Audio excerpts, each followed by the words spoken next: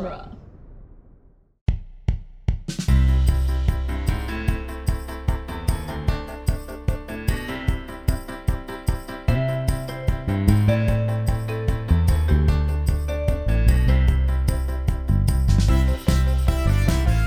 Hello, everyone, and welcome to the Protagonist Podcast, where each week we look at a great character in a great story. I'm Joe Dorowski, and this week we're discussing Miri Larendaughter from The Princess Academy by Sharon Hale, and joining us for the discussion is Rachel Armstrong. Welcome, Rachel. Hello. Rachel, I'm so glad to have you back on. You were a guest on one of my favorite episodes that we've ever done, Crash Landing on You, the South Korean drama that became one of our most popular episodes that we've released. Oh, really?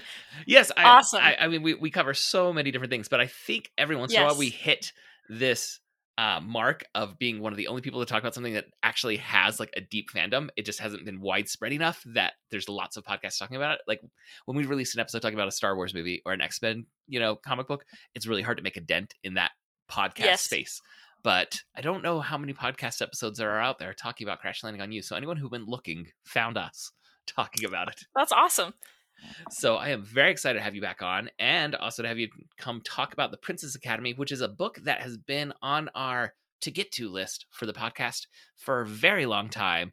And I had not read it until this week while I listened to the audiobook, which was a fabulous audiobook adaptation that was on Audible.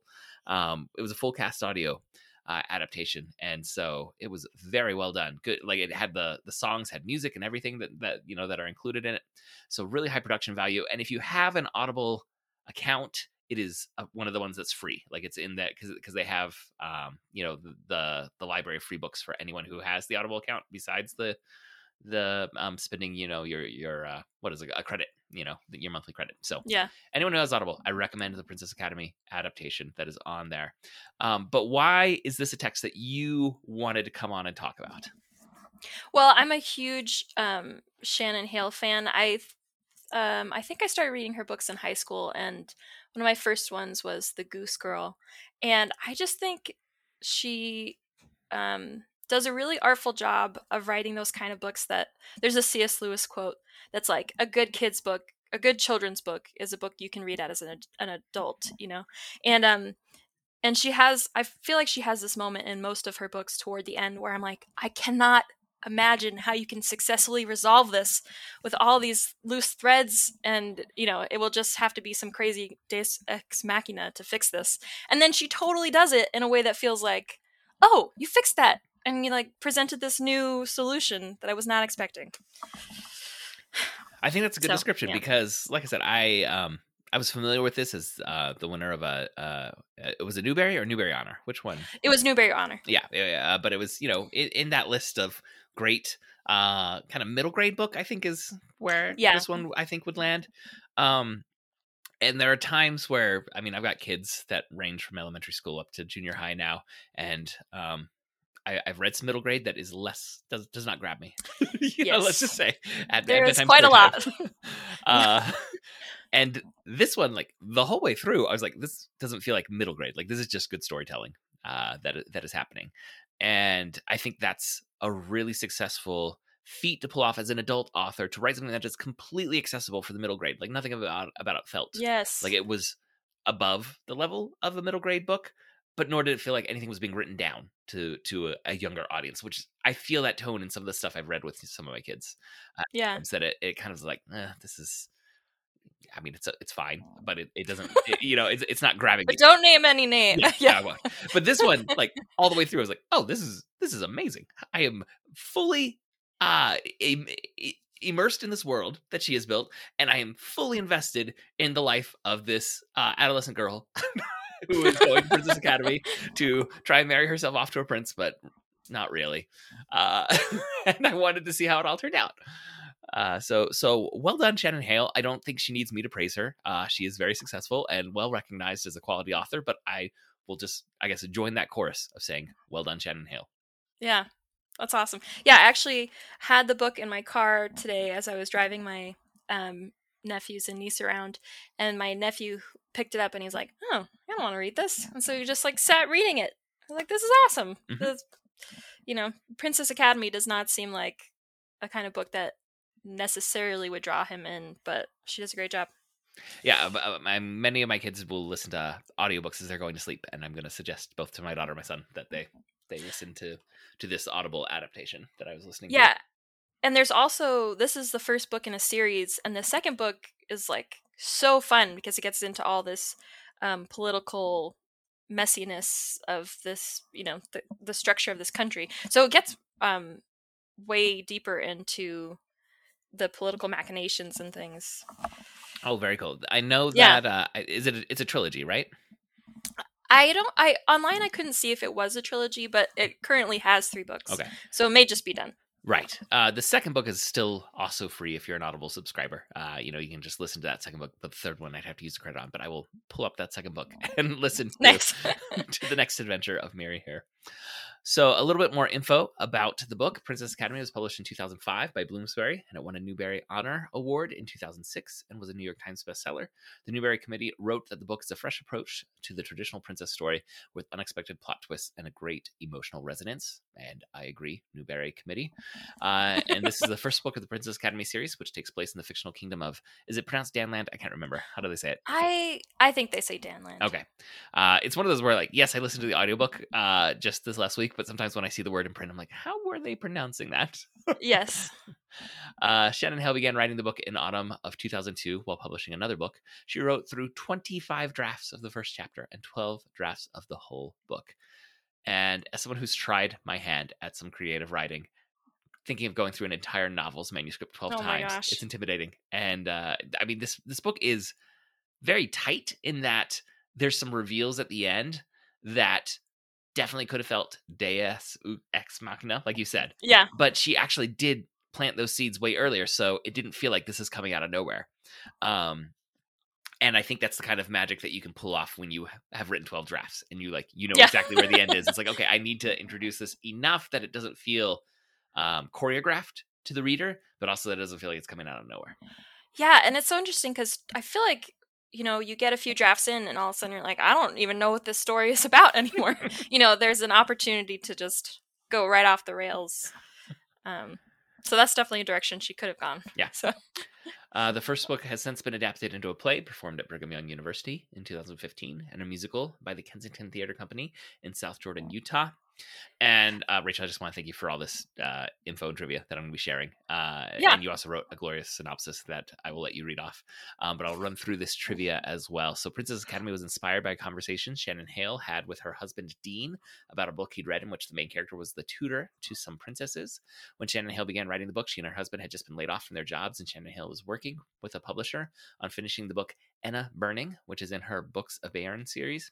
Hale began work as an instructional designer at an e-learning firm, and while on maternity leave with her son in December of 2003, she finished the first draft of the Princess Academy. And that's one of those dates, like 2003 is one of those years that feels like not that long ago, but also I need to intellectually acknowledge 20 years ago. Yeah. That is crazy. Yeah. I totally forgot. The food and names in the book were both inspired by Shannon Hale's heritage. The food was drawn from medieval Danish cookbooks, and the names of the characters were Scandinavian. Shannon Hale wrote that Miri's view on Mount Eskil was inspired by an experience she had on a mountain in southern Utah. She wrote, "No civilization within binocular range, just treeless mountains rolling out from every side, some brown, some gray, some purple. We pulled over, stepped out of the car, and my heart ached because I felt I could not understand just how beautiful it was." Once again, Shannon Hale's a good writer. I mean, that's just her describing a stop on a road trip.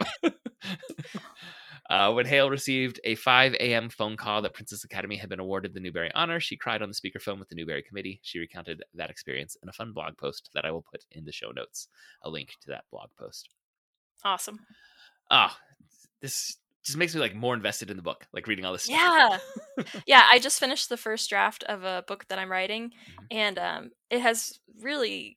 I've written some things before, but actually having finished a first draft and working through that, I'm like, how did she make us care about this person who is not real? How did she make these descriptions so easy to see? You just kind of start picking at the technical things to try to figure that out. Yeah, I agree with that. All right, well, before we move on to the full plot synopsis, listeners, we want to thank you for downloading this episode and for listening, and we especially want to thank those of you who support us on Patreon. If you'd like to support us financially, we invite you to go to patreon.com/protagonist and support our show with at least $1 per month. All supporters on Patreon at any level receive access to our special quick casts, which are shorter episodes in which we talk about the media we've been consuming that we aren't yet covering as full episodes of the podcast. And we are also, at least for the foreseeable future, giving updates on our fantasy box office game for 2022. Fingers crossed that can carry on. And all patrons who support us with $5 per month or more get to choose a topic for us to discuss on the podcast. All right. Rachel, you have written the summary, and I will let you read that. And this is so detailed. I love it. It's so great. Yeah, I'll try to read it fast. I'm just going to prepare myself. Okay. Miri Larendaughter is 14. She lives with her older sister Marta and her father Lauren on Mount Eskel in the country of Danland. The people of Mount Eskel work in the nearby quarry, mining linder, a white stone used in the building of noble houses in the lowlands and in the capital of Danland. The work is hard, and trading to the remote village is scarce. The villagers at Mount Eskel live with their goats to keep warm, and often they go without food in between trading days. Miri has never been allowed to work in the quarry, unlike her peers, for reasons her father has chosen not to share with her. She's come to the conclusion that her father thinks she's too small and useless to work in the quarry, and Miri feels isolated as she cares for the family goats and does household jobs usually reserved for the young or very old. She's also starting to feel confusing romantic feelings toward her friend Pater, who sometimes watches the goats with her. On the last trading day before winter snows close the mountain paths, a delegate from the capital accompanies the lowlander traders, which is traders, Traders, not traitors, which wait for was it. very confusing. The delegate announces that Prince Stefan will choose, or Stefan, I'm not sure, Stefan, will choose his bride from the girls of Mount Eskel based on an old rite performed by the priests of the Creator God. The Princess Academy that is set up after each announcement is usually perfunctory, but because Mount Eskel is an outlying territory and has no noble families, the girls are ordered to attend a Princess Academy for a year before they meet Prince Stefan at a ball, and he makes his choice of whom to marry. The villagers are dubious about the idea that one of them will actually become royalty, as the lowland traders often treat them with contempt. Trading goes poorly for the villagers, and the next day royal guards enforce the decree that girls younger than Prince Stefan attend the academy. The villagers initially rebel against this, but after counseling together they decide to let the girls go. Miri's sister Marta is older than the prince, so Miri will be attending the academy without her. Britta, a lowlander who recently lost her parents and moved to Mount Eskel, will be attending the academy even though she's not really from the village. Miri wishes her father would have refused to let her go and let her know that not only does he love her, but he also values her contributions to their family. The girls travel 3 hours to reach the old stone minister's house, which is the only building they've seen with polished linder. Their tutor, Olana, treats them with contempt and enacts harsh punishments. On the first day of class, when a 12-year-old girl named Gertie speaks out of turn, Olana forces her to sit in a closet as punishment. At the end of the first week, the girls are excited to return home for the rest day. Miri decides to help Gertie when she can see Gertie is falling behind while learning reading. But Olana punishes Miri for speaking out of turn, and Gertie for being spoken to. Miri, indignant, tries to convince the 20 girls of the academy to run home early with her.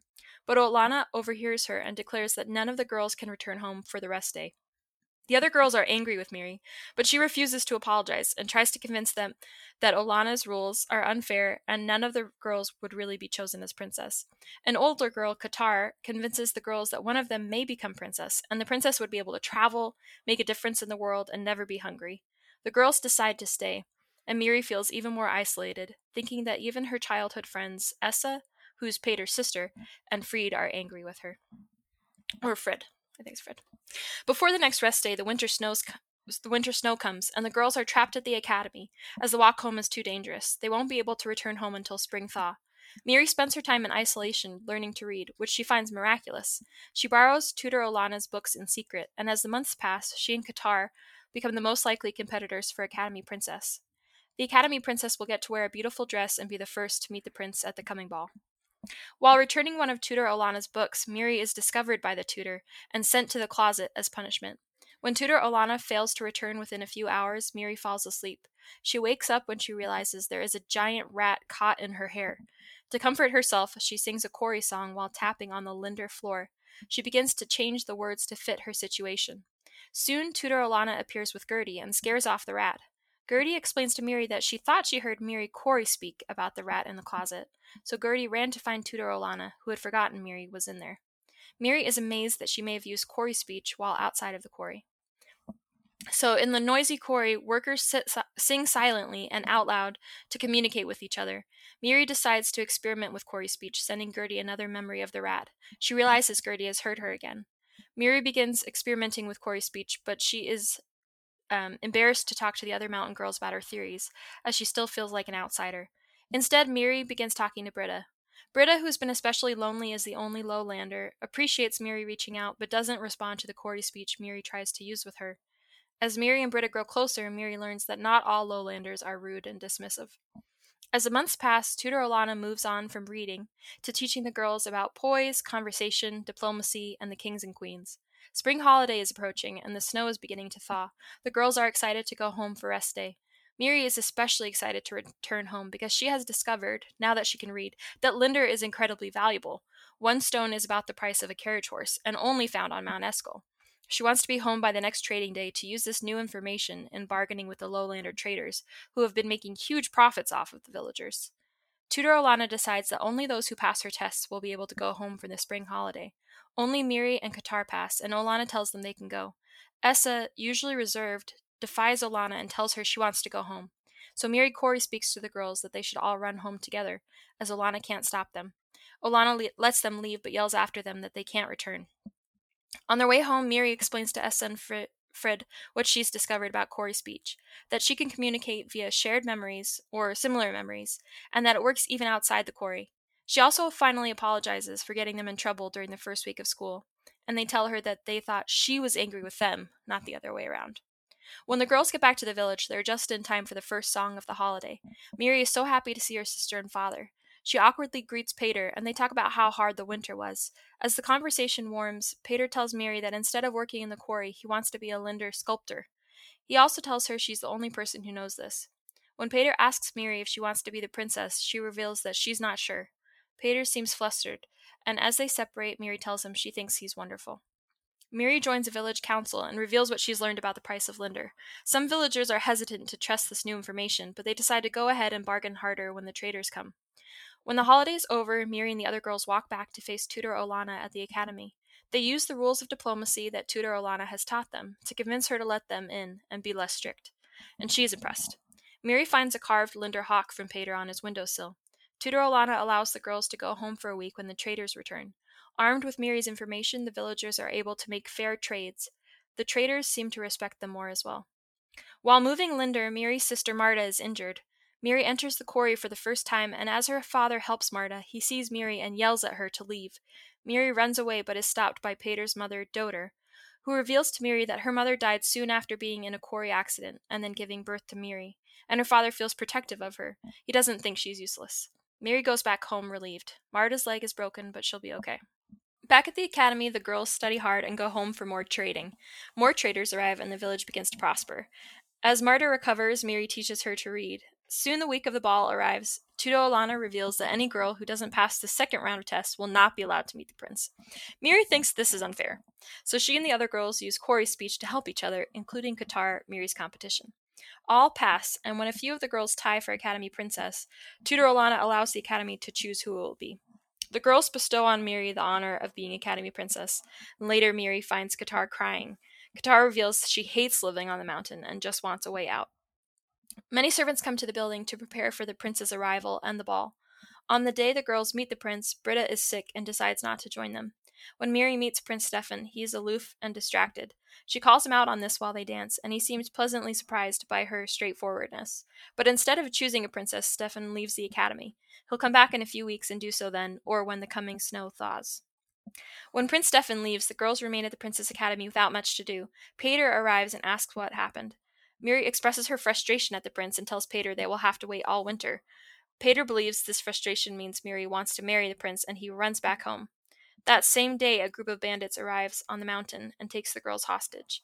They hope they can use the future princess to demand ransom, but the girls lie to the bandits and say that Prince Stefan played them, asking many of them to be his wife. The bandits decide to keep all the girls hostage.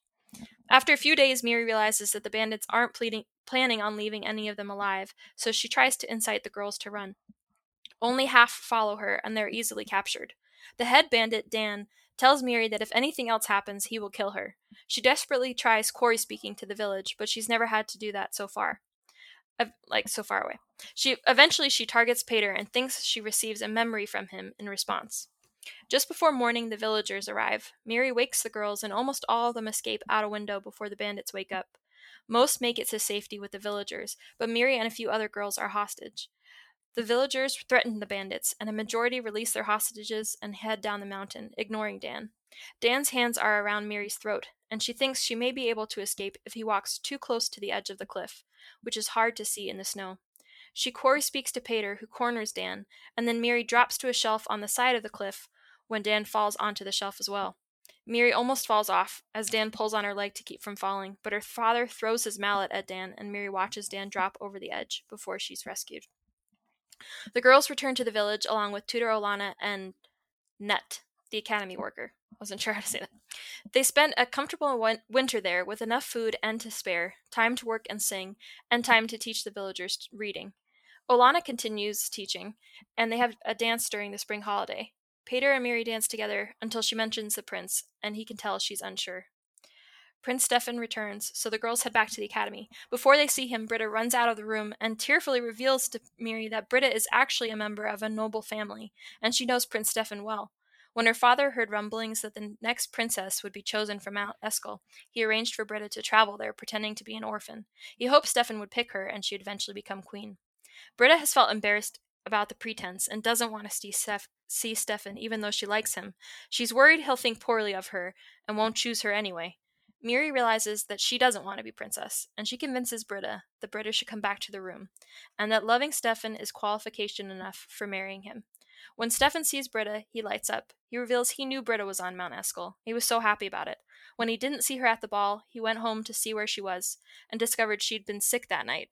He asked Britta to be his bride, and Miri is happy for them. The girls of the Princess Academy are made ladies of the princess, which means there are now nobles on Mount Eskel, and Mount Eskel is made a province. This means they'll need to send a delegate, and though Britta wants it to be Miri, Miri convinces Britta to choose Qatar, who says she'll do a great job. Qatar begins to cry at the news. Britta also makes her friends promise to come to the capital for her wedding in a year. She tells Miri she can help her attend university there if Miri wants to. Before the girls leave the academy, Miri visits with Tutor Olana and buys some tablets and books from her with a gold coin. Tutor Olana gives Miri a picture of a house she had told the girls would be the princess's family's home, revealing that she lied about the house, and it doesn't exist. Miri accepts the painting gratefully. Tutor Olana will be set up in a comfortable position in the capital, as she wished. When Miri gets back to the village, Pater asks her how she feels about not being chosen as princess.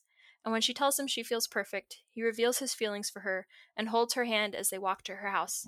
He tells her that he's asked his father if he can practice carving Linder, and she suggests that he come to the capital when she does, so Pater can apprentice. Finally, Miri arrives home to her father and Marta. C'est fin. How do you say that? Thank you, Rachel. That was a great summary. There's so much that happens in this book, and so often in the summary, I feel like I have to apologize for things that were lost. But I think you actually just crammed all this information in there because there's all these interpersonal relationships that just kind of ebb and flow and weave and interconnect and pay off in the end. Thank you. I thought you captured all of that very well. Rachel, one thing that I really liked about this novel is that so many of the solutions are communal. I think there is a sense of like the noble or the romantic individual that is going to solve problems. Yes. And in this novel, both the problems that individuals are facing often need like other people to help out, but also like the community-wide problems, it's literally a community solution is what's needed. And I just thought that was a nice change of pace to find. Yeah. And I think it's cool that Miri adds into that, like she has significant solutions to propose, but also, as you said, it doesn't all rely on her to fix things. Yeah, and that idea of like needing the full community buy-in, you see it work successfully when she like she is the source of this idea or the new knowledge about how much the stone that they're able to cut out is actually worth, and that they could increase the prices that they've been selling it for, but they absolutely need everyone to agree or it's not going to work. And you see the same kind of thing fail when she's like, okay, if all of us run, there's no way that they're all going to catch all of us, and some of us will be able to escape and get help and come back. But because not everyone buys in, even though the plan could have worked with full buy-in, it fails.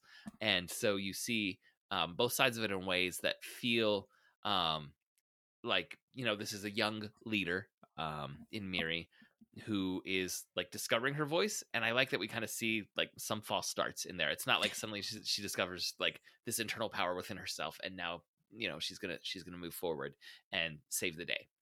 Yeah.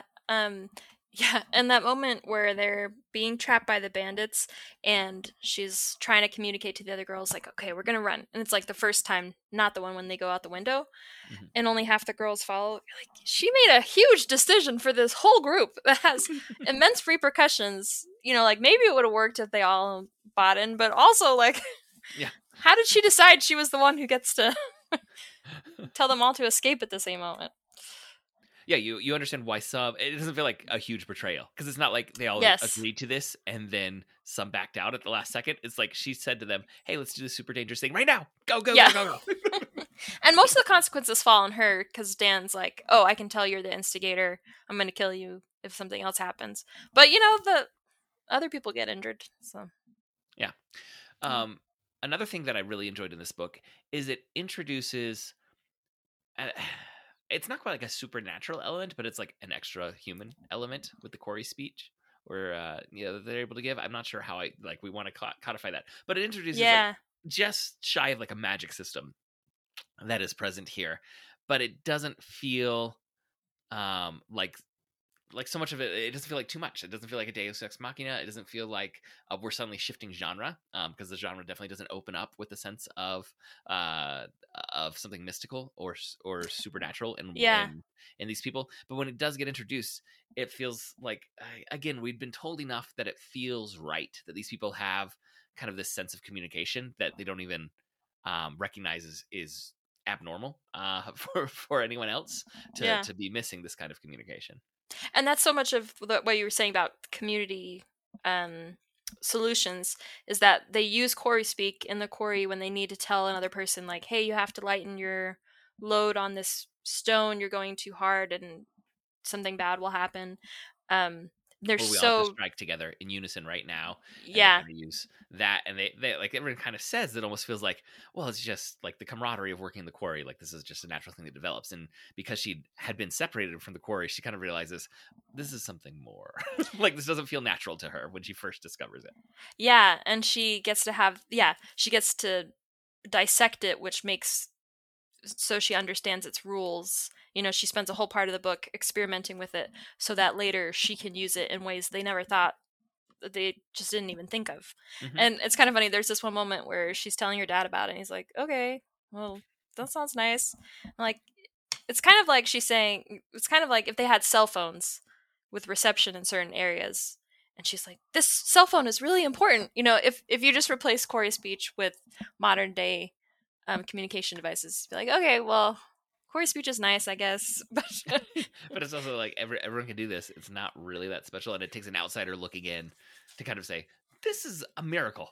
yeah, That this exists and this functions that way. Which I like that analogy of technology, because we definitely see that, where like think back to like before we all had smartphones. Like that is a miraculous box that we all carry around with us that can yeah, access the whole of human intelligence and knowledge that has been gained.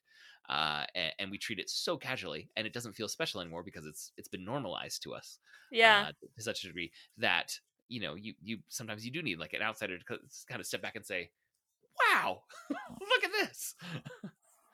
Like we have people floating in space, like same kind of thing. Like there's people living in space above us yeah, in a space station, and we don't really think about it as miraculous that humans have done this, because it's just been that's what we've done. This is what we do here. yeah. I love that. Like she can see the miraculousness of it. It's kind of, have you watched Encanto? Yes. It's kind of like Mirabelle, and not having the gift, she gets to see how cool it is, and also that it's not the only thing that's important about them, which I Hmm. guess that part isn't really related. Yeah. But Yeah, because in Encanto it is like recognized as like a yes. very special gift, and in this it's kind of like, yeah, everyone does this. It works in the quarry. Yeah. Yeah, and they don't even understand the limitations they've placed on it. They think, okay, it can only happen in the quarry, and it's just useful in this specific moment. They don't recognize the way memory plays into it, how she can communicate a memory she's shared with someone, and she can even change the words of what she's communicating instead of just a feeling. Mm-hmm. So Another thing that I thought was very impressive in terms of, I mean, I guess the things I've highlighted so far, one is like the individual, like the way she communicates and needs that communal response, and then like the magic system. So there's like character stuff and world building that has been impressive. And another thing that I just don't think I was expecting at all is there's like quite a bit about how like education and commerce affects this community, yeah, and like this rural community that has a lot of pride and a lot of sense of identity in who they are, but also they've been denied things that they don't even know they've been denied. yeah, they're constantly having to deal with, going hungry, or not having enough. Their shoes are really thin, so they feel all of the rocks. And um like they don't, most of them don't know how to read, right? Like yeah, they only the lowlanders know how to read, and it's not something that they even concern. So like there's education issues that are at play, and how it all starts with like this idea of education is going to start transforming all of these things, for this very small, but also in terms of like the commerce of the kingdom, like incredibly important yeah, outlying town, the only place that they can get one of the most valuable things, this stone that they get from the quarry there. yeah. That kind of makes me feel like Mount Eskel is also kind of stands in, or Miri stands in for Mount Eskel in a way. She feels isolated from her community, and she's not sure if she fits in, kind of like Mount Eskel is Within disregarded the by. kingdom, right? Yeah, but then they find out that Mount Eskel is the only place for this special stone, and Miri finds out she's, because she doesn't have the brawn, she's pretty tiny, and she's not allowed to work in the quarry. Um, she's able to um, use her, her brains instead, Hmm. and realizes how important she is to her community. Yeah, and I love this message that is absolutely there about like the transformative power of education and of learning, and how the ripple effects of that aren't just, picking up a book and being able to decipher the words on there. Like, she reads a book about commerce and is able to alter the economic standing or status Yeah, of her entire village, and even learning the history of this kingdom that they had not been concerned with in any way, shape, or form because they couldn't see how connected them, like, does end up affecting their lives. And I do feel like you get some of the idea that you don't know what you don't know, right? yeah, And her burgeoning education and the way that ripples through the community, and her role at the end as, well, all the girls, right, of teaching other members of their community to read and other things. You can just sense that this is going to be something that's completely transformative for them. And when I started listening to a book called The Princess Academy, and so much of it seems geared around this girl and like this idea of the prince coming and who's he's going to select. I was not expecting uh, some major themes about coming out of poverty and yeah, entire communities and the power of education. And I don't know if it's because she did 12 full drafts, and maybe sometimes she was worried about, she was focusing on the magic system, and other times it was interpersonal connections, and maybe sometimes it was about how does the community be portrayed as she does the draft. But like all these things feel so fully formed and interlocked in the way the story gets presented to us, that I understand why this won an award and why it became a bestseller, because she is making everything that's present in the text feel vital yeah, to the reader. yeah. It's just I agree. It's really incredible. And I think it can only come up. Maybe there are some people who can write like that on their first draft, but I think it can only come through revision. At least that's what I'm telling myself about writing my own. I'm like, I'll find the themes Me later. too. So Yeah, yeah, I've been there where it's like, okay, I've got a thing here. What am I yeah, actually saying here in this yeah, thing? exactly. Is there anything else that stands out for you, particularly about this book, that you want to make sure we touch on in terms of either Miri or the world that Shannon Hale has created? Yeah, I think, she spends a lot of the book being like, well, I'm not going to let them know I feel hurt, because then they would know I felt hurt, when she's isolated. Or I'm not going to apologize for that thing because I, still think I should have done that thing. Or I'm not going to ask my dad why I can't work in the quarry because we just don't talk about it. And so it feels very teenagery, very authentic to at least what my experience was as a teenager. And it's such a relief when she starts actually communicating with people. And my my sister loves this idea that like of living in reality. Like she's made these assumptions about her world and about how she doesn't have a place in it and how her dad thinks she's useless. And then when she finally talks to people, um she's like, oh, those things I thought were true and were shaping my identity were totally not true, and if I had just talked to you about them, maybe I could have saved myself all this pain. So I like that idea of living in reality, because so often we do shape, based on our perception, yeah. what the world is, and that's not at all what other people are thinking. I mean, I tell my kids this, and I have to tell myself this too. Like this, when they worry about what other people think, I'm like, the reality is they're probably not thinking about you that much. Like you're not super present in their thoughts, so just go about your day and don't worry too much about it. Yeah, which is a lesson I feel like I have to, yeah, like you said, have to keep learning. And I think in the most recent Protagonist podcast, you and Andrew talked about, oh yeah, from Sledgehammer 44, about that the idea that the moment when you realize every other person is the protagonist of their own story, you have this moment of empathy where you realize like, oh, they're They're paying not attention to them. NPCs floating Yeah. Yes. Yeah. And I have a very distinct memory of when I was 17 and being like, oh, when this person leaves the cafeteria where I am, they don't go away and disappear. They like go do the thing they were planning on doing. When I guess I'm glad that I had that moment when I was 17, when I was like, maybe I could have had that moment earlier. And I realized like, oh, these people are people. So yeah. But I think we've all probably had stories that we read where you kind of just want to say like, have the conversation and everything will be Oh better. my gosh. Like, Yes. but with the teenage protagonist, and particularly like a 14-year-old that is like entering like real courtship, heading towards marriage, like you understand the awkwardness and you understand like the Yes. it doesn't feel like this is a plot device to keep people from like learning what they need to learn. Oh It yeah. feels very real that someone in this high stakes social situation where you're literally in competition with every girl that's around you would be playing things very close to the vest, and so would they. Yes. Yes. That's true. Yeah, it doesn't feel heavy-handed. Yeah, mostly my frustration is like with actual teenagers or actually myself, I guess. So Well, also like actual people in the world right now, it's like just talk to each other and get some yes. empathy, learn some empathy, people. Yes. Oh man. Yeah. Yeah, so I understand the frustration you're describing. Oh, another thing I loved is, we talked about how education can get you out of, was helpful for getting the community out of poverty. I think it's really interesting when she learns some things that seem like they are the rule, like Tutor Alana's rules of conversation. She gives these very distinct rules, and she says, always bring the conversation back around to the other person. Don't give information about yourself.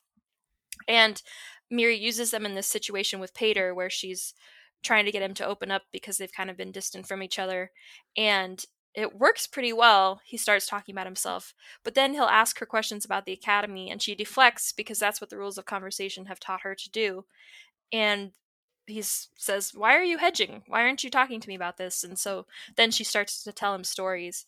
And I like the idea that, she's finally in a situation where she has formalized schooling, but she still needs to learn that she can't take everything from schooling at face value, that there are still intricacies and nuances to the things that Tutor Alana says, this is just the way that thing is.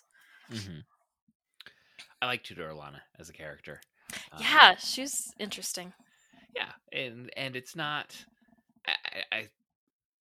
It's we were given just enough to know that that's a fully formed human over there, but we also like don't get the full revelation. Yeah. Of everything that she's experienced in her life. And have you ever read the book Frindle by Andrew Clements? I think I have started reading some of the first chapters of that to my kids, but I myself never finished it. I think my mom may have finished off the book for bedtime stories. Gotcha. So I'm somewhat familiar with it. It's because there's a teacher in it. So this guy, he's a troublemaker in his class, and he decides to start calling pens Frindles. Yes. Because his teacher loves the dictionary. Yeah. And and she's his adversary throughout the whole book. Do you mind if I guess I'm Yeah, spoiling it. no, go right ahead. Okay. And she gives him this letter at like about a month into their battle that becomes very public. There's like a newspaper writing about, what do words mean, and eventually there's Frindle merchandise that they sell, and he becomes very rich, just off of his word. But she gives him this sealed letter, and she says, at the end of this whole thing, open this. And he's like, how will I know it's the end? And she says, you'll know. And many years later, when he's in college, he gets this package from her, and it's her favorite dictionary, and he opens it up, and the word Frindle is in there. And so he knows it's the end, and he opens his letter, and he finds out that while she was initially annoyed, she decided she had to play the role of adversary in order for this idea to pick up traction and to get talked about, because she was the one saying, like, okay, anyone who calls this Frindle has to go into detention. So whole classes were stuck in detention, and that's what the news stories were about. And so I kind of wonder if Tudor Alana is doing a similar thing. Mm-hmm. Like, maybe she's not thinking that far, she's not as removed from the situation in that way, but kind of feels like she says something toward the end with Miri where it feels like she felt like she had to be adversarial to get them to stand up to her, to take seriously the things she was teaching. Like the rules of diplomacy seriously, because they negotiate like a new system. Yeah, which is such a great part. It's so fun. I really do like that. Yeah, absolutely. Another thing that you put in here, in our notes, is you made a note about like brains versus brawn, or brains and brawn, and the way that we see different things like succeed at different points. And also one thing that I thought Shannon Hale did very well with Miri is like Miri is discovering essentially like her voice and her power and her role, but she also encounters things that she can't handle. Right. Yeah. And sometimes I think when there's kind of and I don't think this falls into this at all, but like kind of chosen one narratives, it's like, okay, well, they discover they're the chosen one, and now they're going to succeed at everything. Yeah. But I do always appreciate when there's those moments. It's like, no, this isn't going to work. Like I remember distinctly still, even though it's been several years since we did this book, Sweetness at the Bottom of the Pie. There's I think it's an 11-year-old protagonist, and at the beginning of the book, like she's practicing with one of her sisters, like how to hold her arm so that if she's getting tied up, she could still slip out. And like, so they do all the setup of this, but then during the course of the book, like there's a real murder, and there's like real danger and adults, doing stuff, and she gets tied up, and then she tries to do her trick, and it doesn't work because the adult is just so much stronger than her. And I just love the fact that the author like set up like, and the reader could be kind of like, I guess that could work, but then because it doesn't work, it's like, that's much more satisfying actually. Yeah. This grown man tying up this 11-year-old girl, tied the knot so tight she can't slip out of it. And I think we get a few of those moments with Miri where it's like, okay, she's got the Corey speak with all of her friends, and she's gonna make it work, and then it doesn't work, or she's gonna be able to reach Peter, and she's like, but is she reaching Peter? Is she's trying to reach her father? Is it working? It's not. So it's not like she is getting new powers and new skills, but it's not like everything suddenly is clicking and she is a master of these yet. And I think with this brain versus bronze, like, yeah, she's getting educated and she can change things, but also when some bandits come who are just big burly men with weapons, they overpower the school where like all the education has taken place, and there's not much they can do about that, despite all of their learning. And yes, she's able to escape in the end, but there's all these like setbacks along the way before she is able to use her brains to kind of succeed over the brawn. Yeah, and there's real danger, right? She like gets slammed against a wall, and another of the girls gets tied up, and she's being like kind of by her hands, she's being hung from the ceiling. So yeah, the stakes are high. So I guess just once again, Shannon Hale's, nailing a lot of things here. Yeah, there's this one moment in the book where Miri mentions this one rule of conversation, which is not to reject compliments and to just say thank you. And I feel like, I might be wrong, but I feel like Shannon Hale put that in there because she wants some number of people to stop hedging when they get compliments and just say thank you. Mm-hmm. She's like, if I can use this book to convince anybody that when someone compliments you, not to say, oh, no, that's not true, and instead say thank you. Like, I will have done my job with this book. But I mean, I don't know Shannon Hale. at all, right? Yeah. But I wonder if also part of that was maybe for herself, because this is right as she's becoming a successful author, Yes. Ooh, I like and that. it's a pivot from a career, and she's probably getting like fan mail for the first time in her life. You Oh know, yeah. because when you're working in IT, I don't think you're gonna get a whole lot of fan mail, or what her previous career was. Yeah, I think it Um, was e-learning. What is it? Instructional design. Instructional design, Yeah. right? You know, it's probably not coming quite to the same degree when you write a best-selling novel, and it may be something that she had to be telling herself of, like, okay, you know, it's all right to accept that people like something I've made. Yeah. Oh, I like that view of that. And Um, it's crazy to me that she had to get a full-time job after she'd already published her first book and was publishing a second one. yeah, Oof. I mean, it's the economics of publishing is not what It's people think it is. crazy. Yeah. You know, it takes a lot of successful books before you can say this is my career. Yeah. Which, I mean, she's done. You know, all the power in the world to her. Yes. Yeah. We meet so many characters, and we're probably getting towards the point we're gonna have to wrap up. Do you have any favorite characters that you want to make sure we dig into a little bit? Um, I think Pater is pretty fun. Hmm. And their interactions are pretty fun because I think a less nuanced reading of their relationship would have the first time Pater says, like, "Are you interested in the prince and actually marrying him?" She'd just be like, "No, I'm clearly interested in you." But the truth is, there are things the prince is offering that Pater is not offering, Hmm. and so there are consistently sticky situations with Pater where he can tell that she's actually confused about that, which I think is just such a cool nuanced thing. And then he doesn't, um, Pater is his own well-rounded character. It's clear that he has desires outside of Miri. He kind of blushes when these other girls show some interest in him, um, but then he kind of reaches this moment where he realizes he really likes Miri, and so it's very important to him to know what's happening with her. Yeah, because the other girls give him attention, and you can tell like he doesn't mind that. He does not Yeah, mind yeah, receiving attention, which I think is a good representation of a teenage boy. yeah, There. And I think it says something about Miri that she is as a, I think, an adolescent, because again, only 14 years old, like she's feeling like different pulls, including the idea that is pretty well established that she's not just interested in the prince for herself, but also like this would change her family's life. yeah, And she can see huge positive outcomes for her family if she is the one that gets chosen. And still also like she would get to be princess, she doesn't mind that. And yeah, I think being able to give like those multifaceted motivations makes Miri feel like a more full character. yeah. Yeah, and um it makes it feel like she's in a moment of change, which, as you said, is what adolescence is. mhm. I also like the character of Britta, and this is one of those where I said there's moments where I could feel like a little hand waviness happened to give us a conclusion that lets everyone get what they want. Yeah. But we do get all these little like glimmers and slivers of revelations about Britta that are hinting at something more in her past as a lowlander, right? And so when she is the one that we discover actually knew the prince before, because her family were nobles and had kind of been in love with him as children, and but also like she worked herself into such nerves that she was sick the first time the prince comes, so we don't get the revelation then. Like it all actually works satisfyingly. Yeah. Yeah, and I think it's cool that Shannon Hale doesn't have her reveal that she knows the prince in that way until after the bandits have come.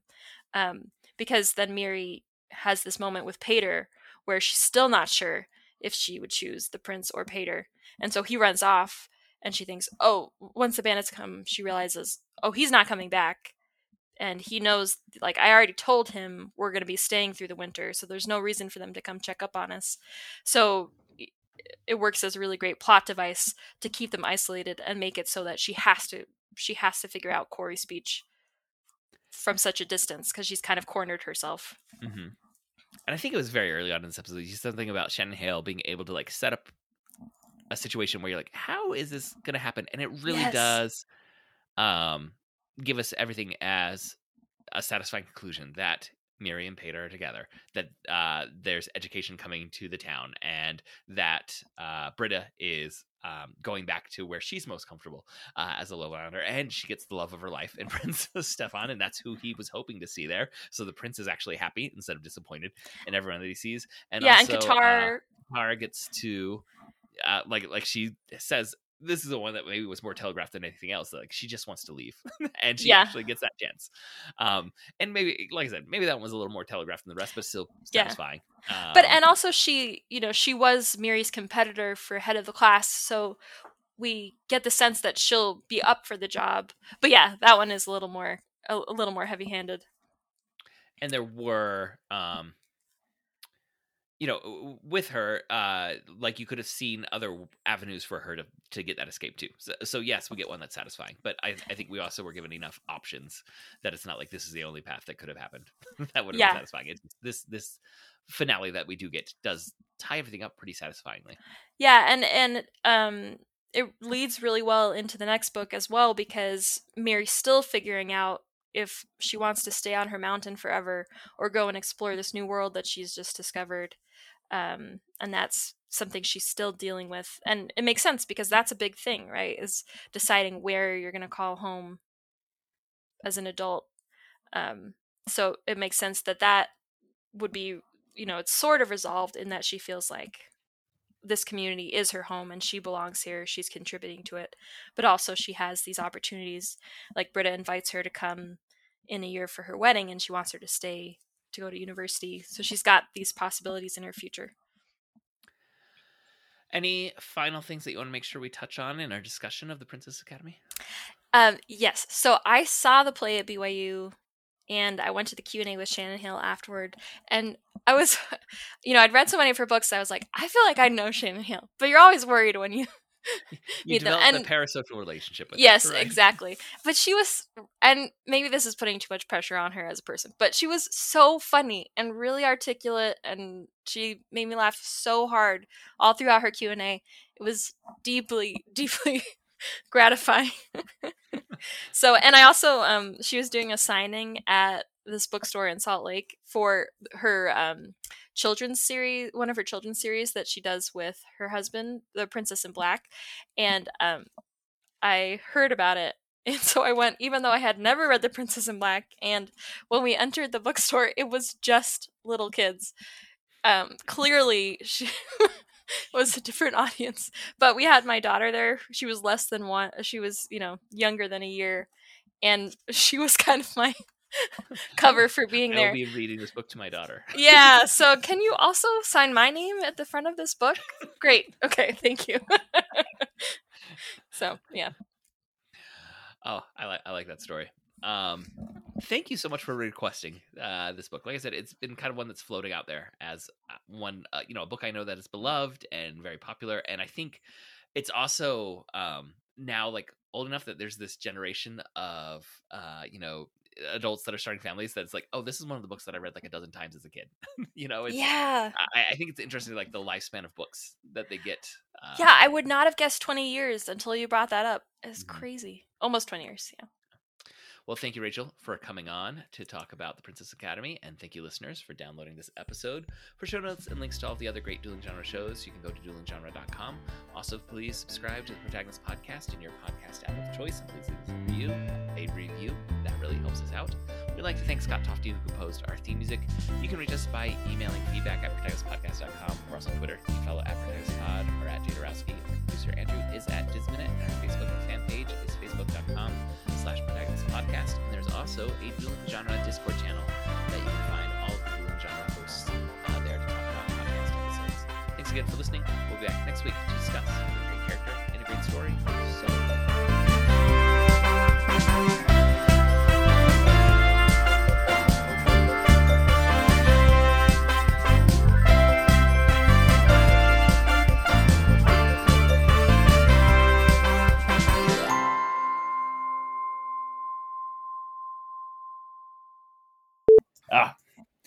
I'm here. Andrew, I'm currently on my work laptop. My other computer has just finished rebooting. And I cannot hook up a microphone to my work laptop, unfortunately, because it doesn't have the right kind of port. If I Oh brought my an adapter from gosh. my office, I could do that. Oh, yeah, you should have adapters. I should do that next time.